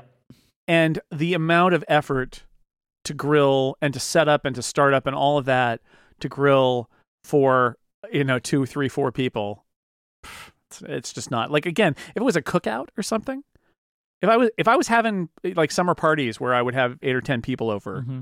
and I was cooking a lot of steaks or a lot of burgers or hot dogs or whatever, yeah, I could see it. But I'm never doing that. And I do grill stuff all the time, all year round, honestly, with the gas grill because it's super easy to use. So that's my answer. We had a giant charcoal grill when I was a kid. Like, I get it. I get the appeal of it. It's just simply too much effort for me. Favorite summer food? Asks Matt. Summer food. So, I mean, going across this line, this isn't a summer food, but it's a food I will only eat in the summer, which is a burger from a barbecue. It's like a totally different thing, right? You go to a friend or family member's house and they cook you a burger on the barbecue. Oh, yeah. And it's like you've typically got like a bun, which is cold, and right, like a cheese, which is also cold, and you put the cheese on, right? It's just like a different experience. Well, you got to put the cheese, first off, they're doing it wrong because you got to put the cheese on the burger toward the end of the process so that it melts. And you got to put the buns face down on the grill so that they toast. Agree with all of this, but like, what I'm specifically talking about as a thing that I enjoy is that thing from being a kid, which is this is not the best way to cook the burger, right? Mm-hmm. But this is like that nostalgic flavor and taste and like texture of this type of barbecued burger from, say, my uncle's house or whatever. Yeah, I think I'm going to go with that too, actually. I think that the barbecued, the grilled burger on a hot day, sitting outside, I think that is as summery as it gets for me too. I'm trying to think. The only other answer I would give would be like, is not a good answer. Would be like a popsicle or something like that. But no, it's a burger off of a grill. I think that's just right. Jeremy asks, "What is your favorite summer beverage?" Iced tea was going to be my answer, but I'm going to save that for a future question. Spoilers. No, my favorite summer beverage is, the generic way to phrase it would probably be a shandy, but basically, and when I was in England, my friend Simon taught me at a pub that no longer exists across the street from the Emirates Stadium. My friend Simon, who lives in Highbury, lives in that area, introduced me to the Lager Top. Lager Top, yeah. Right, which is literally a beer with lemonade on top. But again, it's British lemonade, so it's actually lemon soda. Sprite. It's Sprite. What we call lemonade is closer to Sprite. It's Sprite, because it's bubbly. Mm-hmm. But he introduced that to me, and I was like, beer with citrusy sweet in it is pretty great. Now, it comes in different varieties. I will sometimes get sometimes I just will have a beer that is citrusy. So like a Belgian white with an orange flavor in it. Like I get it's called Orange Avenue Wit from Coronado Brewing Company in San Diego. That's a great summer beer. There's a brewery called Two Pitchers that makes a grapefruit shandy that's really good. Sometimes I will just take a beer, like a wheat beer, and I'll put lemonade in it, our lemonade. so not the bubbly kind, but I'll do Mhm. that, and that's good. And then there are even some citrusy things that are not quite as sweet, but are still have that citrus feel. There's a Coronado Brewing does an IPA, a hazy IPA that's has pineapple. Hi, everybody. Pineapple, and I found a bunch of other kind of hazy IPAs that I don't like IPAs, but the hazy IPAs are more citrusy in Yeah. feel, and that for me, and I love dark beer, and I still drink dark beer in the summertime, but for me, a light citrusy beer on a hot day is the perfect summer beverage. Now, Mike, what is it for you? Is it a Pimm's cup? I hear those are big, Oh yeah, we do love a Pimm's here. right? In London. My wife Adina has a weekly comic that she does on Instagram, and she just posted about this. We enjoy Pimm's very much in the summer. I also will say that I do enjoy a fruity IPA as well in the summer. Yeah. But for me as well, a cold Coke. Yeah, that's a good one. Just a cold Coke in a glass bottle. Like that Mm. is like so different. It hits so different in the summer. Got a real sense memory thing about that. Yeah, I have it's Coke Zero, but we have that, keep that in the fridge, and I Julian is mostly drinking that, but I will drink that occasionally on a hot day, and it's just, or coming back, we came back from a walk. We did a 3-mile hike through the hills, and it was a pretty warm day yesterday, and I came back and I was like, I'm going to have one of those cold Coke Zeros cuz there's something about it. And it's also feels like childhood a little bit, and it's just got that feeling, that sense memory of summer. But in general, thank you, England, for the lager top. Not the Pimm's Cup. I don't like the Pimm's Cup. I don't like that at all. But the lager top, which is, I'm told, not a very manly thing to do. But my friend Simon was like, who cares? It's great. And he's right. It is great. So I'll put lemonade and beer any You make day. it manly, and also, what does that even matter anyway? Right? No, I think it's dumb. Right. That's my point, is Yeah. that people judge you if you put lemonade in your beer. And it's like, well, too bad. You're missing out on good things because you're dumb. So there. Yeah, that's right. Maxwell asks, do you feel comfortable taking your devices to the beach? I always worry about sand on or in my iPhone or iPad if I use them while I lay down on a beach towel. I'm okay with it. It's not great, but I'm okay with it. I don't bring my iPhone or iPad to the beach generally. I bring the iPhone sometimes, and I figure I'm not too worried about the sand. I think if the sand gets in, it'll probably get out. I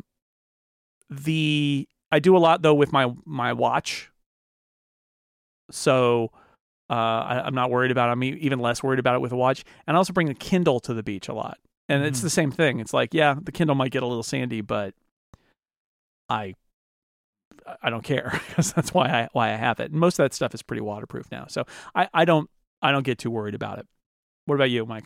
No, I don't think about it. I don't really care about it. I mean, I have Apple Care. Like, I'll just deal with it later. This is like a general thing for me. I think I'm not particularly precious with my devices, because that preciousness means I'm just not going to use them. I mean, and this is similar to like my watches.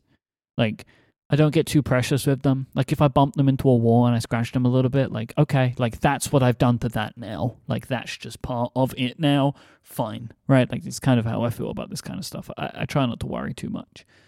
You're going to enjoy your things, you know? Mm-hmm. You buy things to use them. Yeah, and I'll put in a plug.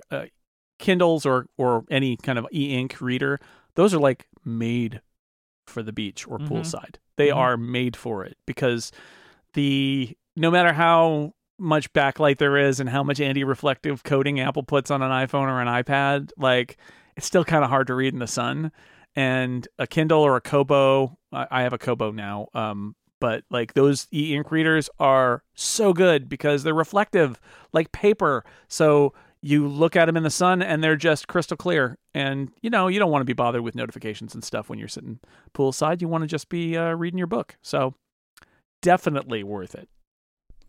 Instantiate This asks, does Jason ever turn to iced tea? Yes is the answer. In fact, last week I made some sun tea, where I put a big pitcher out with a bunch of tea bags in it and let it sit in the sun for a few hours. And then when I'm ready to go from the tea to the iced tea, it is available. We also have an iced tea maker, which is this gadget that basically makes a lot of tea and dumps it in a pitcher that's full of ice.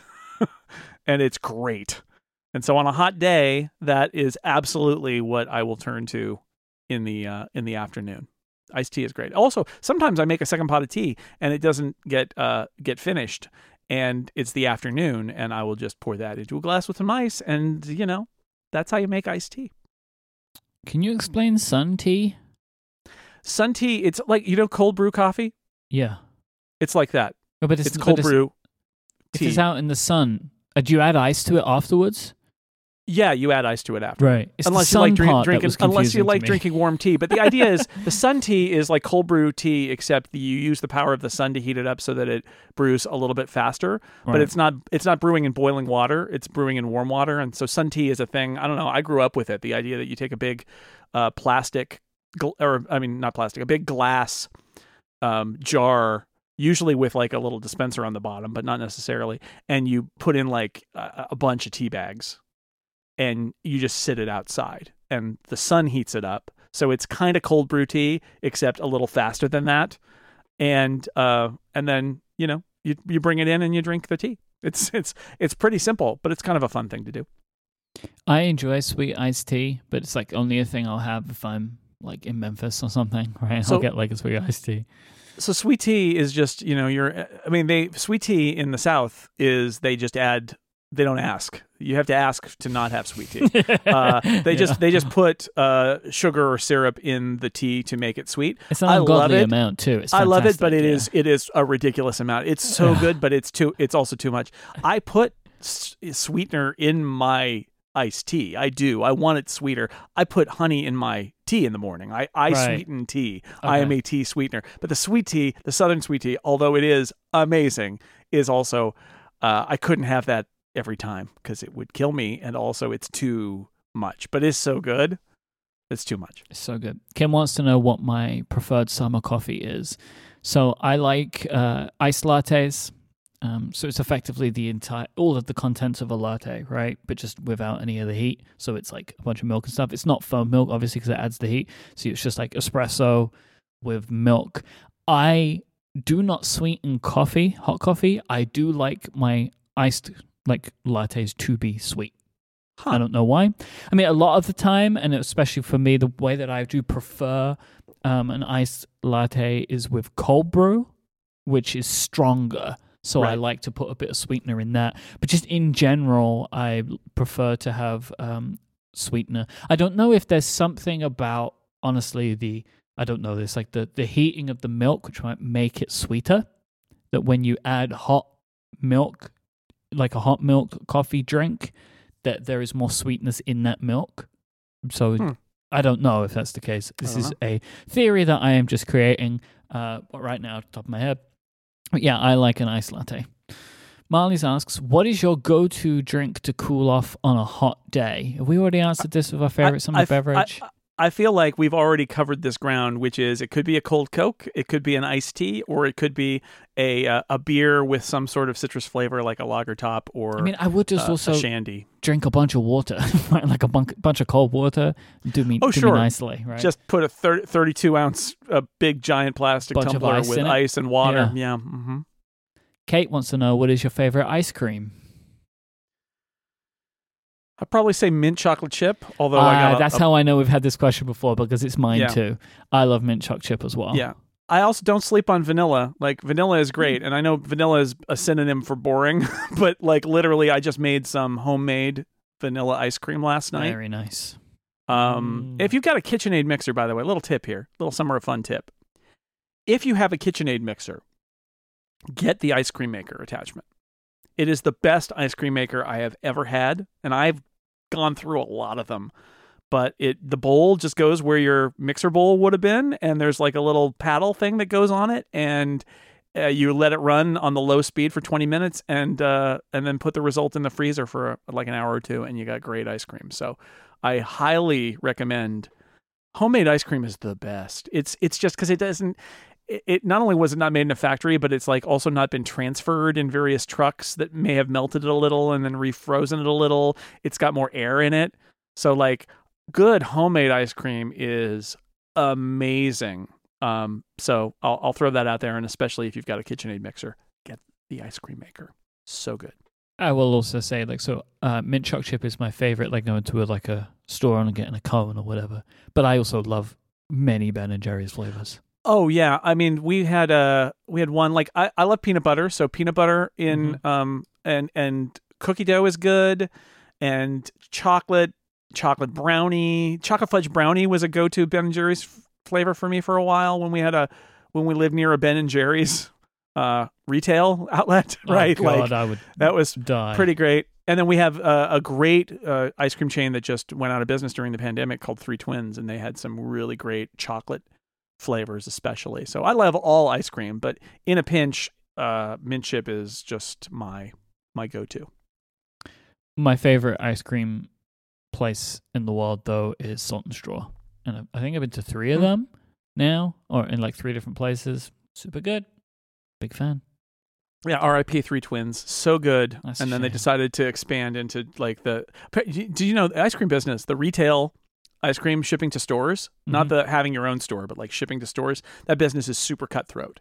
And these guys tried their best, but it turns out that they're as nice as they were as people and as good as their ice cream was, you can't compete in the freezer section. That's a shame.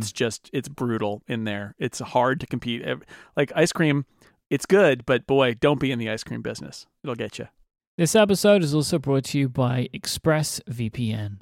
I don't know if you've ever had the time to read some of the fine print that appears if you start, thinking you want to go to incognito mode or whatever, but you might find that it says your activity might still be visible to employer, school, internet service provider. If you really want to stop people from seeing the sites that you're visiting, you need to use ExpressVPN. Think about all the times you've ever used Wi-Fi at a coffee shop, a hotel, at somebody else's house. Without ExpressVPN, every site that you visit could be logged by the admin of that network, or that information could be collected up by companies that you are not aware of, even when you're in incognito mode. Look, and what's more, that information could be sold to advertisers. You don't want that, right? It's your information. So ExpressVPN is an app that can encrypt all of the network data that you have going on and reroute it through a network of secure servers so that your private online activity stays just that. Private. ExpressVPN works on all of your devices and is super easy to use.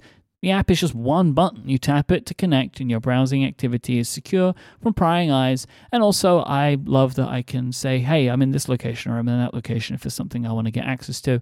But I do really appreciate just how quick it is to fire it up when I'm on a network that I'm unsure of. So stop letting strangers invade your privacy. Protect yourself at expressvpn.com/upgrade. Go to expressvpn.com/upgrade to get 3 extra months for free. That's expressvpn.com/upgrade to learn more. Thanks to ExpressVPN for their support of this show and Relay FM. Next question comes from Simon. Do you prefer sand beaches, pebble beaches, or no beach, or all? I prefer sand beaches. Very traditional, like a good sand beach. Put down a towel, put up a little umbrella or something, some other kind of shade.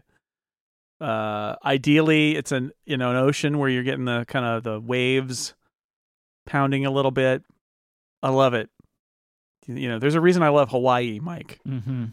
One of the reasons is that the beaches there are really good. So I like that. This is where John Syracuse would pop in and say something about mud beaches at lakes. Like I don't do that. I'm a sand beach kind of person. I'm going to roll this up with David's question. It says, for a summer vacation, lake house or beach house? So I'm assuming your beach house. I've never had a lake vacation. We don't have big lakes here, right? Lake tourism is... I have had a lake vacation in the UK. I've had 2 because I've been to the Lake District twice. And the lakes there are beautiful and wonderful. And you take a little boat out and it's great. But I ultimately choose I want to be by the beach. And so that would be my choice. Yeah, like the Lake District is like its own thing here, right? Mm-hmm. Like people don't go to the Lake District, is my expectation, in a way as if this is kind of like our beach vacation, right? Which is my understanding, at least from people I know in America, that is a thing that you can do, right? Yeah. Like you can go to a lake and you're basically at the beach.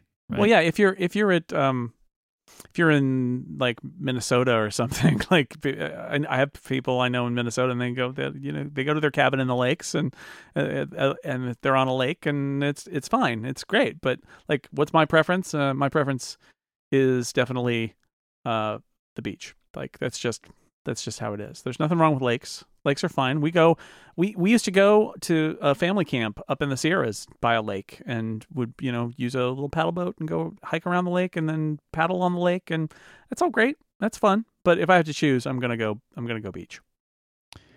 I like sand beaches. I don't know who prefers pebble beaches. I don't know why you would prefer that. I mean, I grew up with pebble beaches. It's very normal in the UK. I don't know why you would want to sit on a pebble beach. I read a great story. I think it was in the New York Times, and it was about how British people are vacationing in the UK this year because they have no other choice. And it's all of these towns that used to be very successful, who are now not, because everybody in the UK now goes on vacation to Spain, where they can have a sunny beach. And one of the things that struck me about it was Bognor Regis was the town that they went to. Yeah. And it's like, oh, I love hearing you say that, Jason. That's so fun for me. How do you say it? Bognor Regis? No. It's not that different. It's just like Bognor Regis. It's just like the Bognor, like the way that, I don't know. Well, so Bognor used to be Bognor, and then the king came there. And they're like, oh man, the king came here. We're going to rename the town with Regis on the end for king, because this is like where the king's place. And there's apparently a rumor that on his deathbed, they're like, no, you'll get better and you'll go to Bognor. And his last words, allegedly, were, I don't want to go to Bognor. Which is, they've been trying to live that down. The point is, they've got a beach. It's pebbly. The whole story is sort of like the people here are very happy that people are coming, but also we can see all the reasons why people don't go there anymore. So there you go. Bognor. Enjoy. I mean, a UK beach holiday is its own like thing. I guess that's how I did all my holidays growing up. Go to Blackpool or something. Yeah, and it's like amusements, which is an arcade, and very particular types of donuts. Boardwalk kind of thing. Pier. Yeah. Like, I love all that kind of stuff. I have a special place in my heart, but I much prefer a real beach in a hot place. Yeah. But yeah, I'm not an all-day beach person. I don't do very well in the sun, right? Like I burn very easily. Right. The British people have but that. I like it, and I love the ocean. Like I like getting in the ocean. So. The headline in the New York Times is, next year Brits will fly abroad, but for now it's Bognor bingo. Yep. Very good. Because bingo is also a big thing.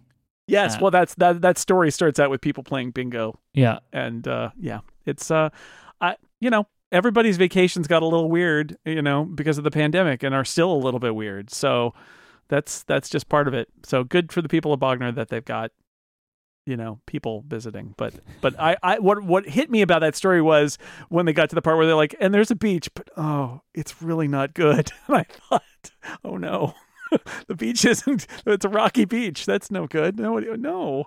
Who wants to go there? Patrick wants to know favorite baseball park food. Hot dog. Yeah, it's a hot dog. There are lots of we have great food at ballparks these days. They like.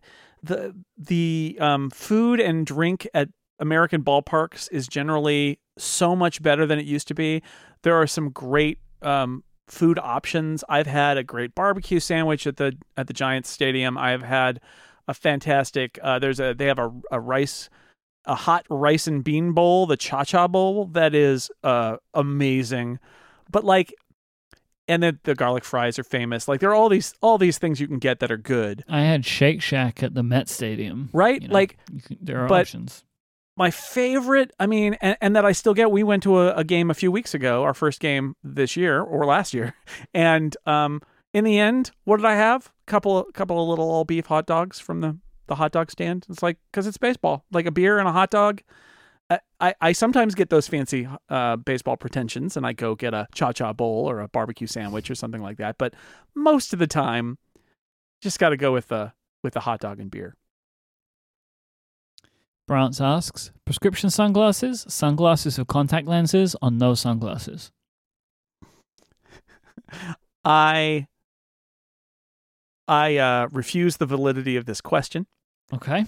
I have glasses, prescription glasses, and little sunglass things. That I clip you do a onto clip them. on. Yeah. You do good clip on. Your clip on's good. Yeah, because I don't want to have like an extra pair of glasses when it's bright and then take them off when the cloud goes in front of the sun. So I just have the little clips that go on my regular glasses.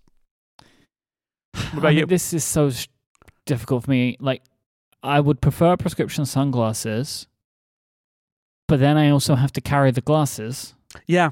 It's so frustrating. I don't do contact lenses. I don't want to. I have no desire. Most of the time, I would do no sunglasses. But like, I will never wear sunglasses in the UK because it's just like, I just don't do it.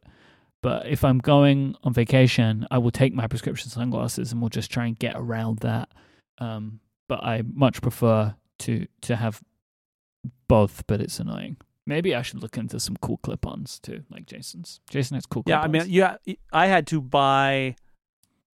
Basically, I have to shop for. If I want clip-ons, I have to shop for glasses that come with clip-ons, or that you can buy clip-ons for. Because otherwise, you're retrofitting it, and it never fits right, and they don't look right. So I just put that in my list because I don't mind carrying the clips around. I mean, it is an extra something to carry around, but it's a lot less of a problem than bringing a whole other pair of glasses with me. And people in the Discord are upset that I don't, as if it doesn't get sunny in the UK. Look. Get sunny in the UK. I know that, right? And lots of people wear sunglasses here. But then I have to also carry my glasses. And like, if I'm in the summer, I don't want a bag, right? Because it's hot. So I don't want a bag, right? So I go with just my regular glasses and have no sunglasses. Nathan asks, in the areas where each of you live, how many months does summer feel like it lasts? And is that enough summer, not enough, or too much? Wow. That's a great question. I think it might be easier for me to answer this. Go ahead. About 3 months, right? Kind of starts in June, ends in September, by and large. That can shift, but we're looking at about 3 months. And also, like, British summer varies, right? Like, today it's like 18 degrees. But that still feels summery to me because it's a little bit rainy in the way that summer is rainy, which is different to winter rainy. Summer rainy is way worse. It's so much worse. And I would say for me here, that's enough. Like just enough, verging on too much. Yeah. So this is a complicated question because of where I live. I would say that we get summer in September and October. And then interspersed from May through the end of August, which is 4 months, there's a month or two worth of summer in there, in those 4 months. So on one level, honestly, from May to the end of October is the dry season here. And it's of a kind, but like, For where I live, feeling like it's summer down here by the bay, only really happens for 2 months plus a handful of weeks scattered throughout the rest of the summer. And my answer is going to be, I don't think that's enough summer. I would like, I happen to live at a place that has a little too much fog for me. I wish I was a little bit warmer here.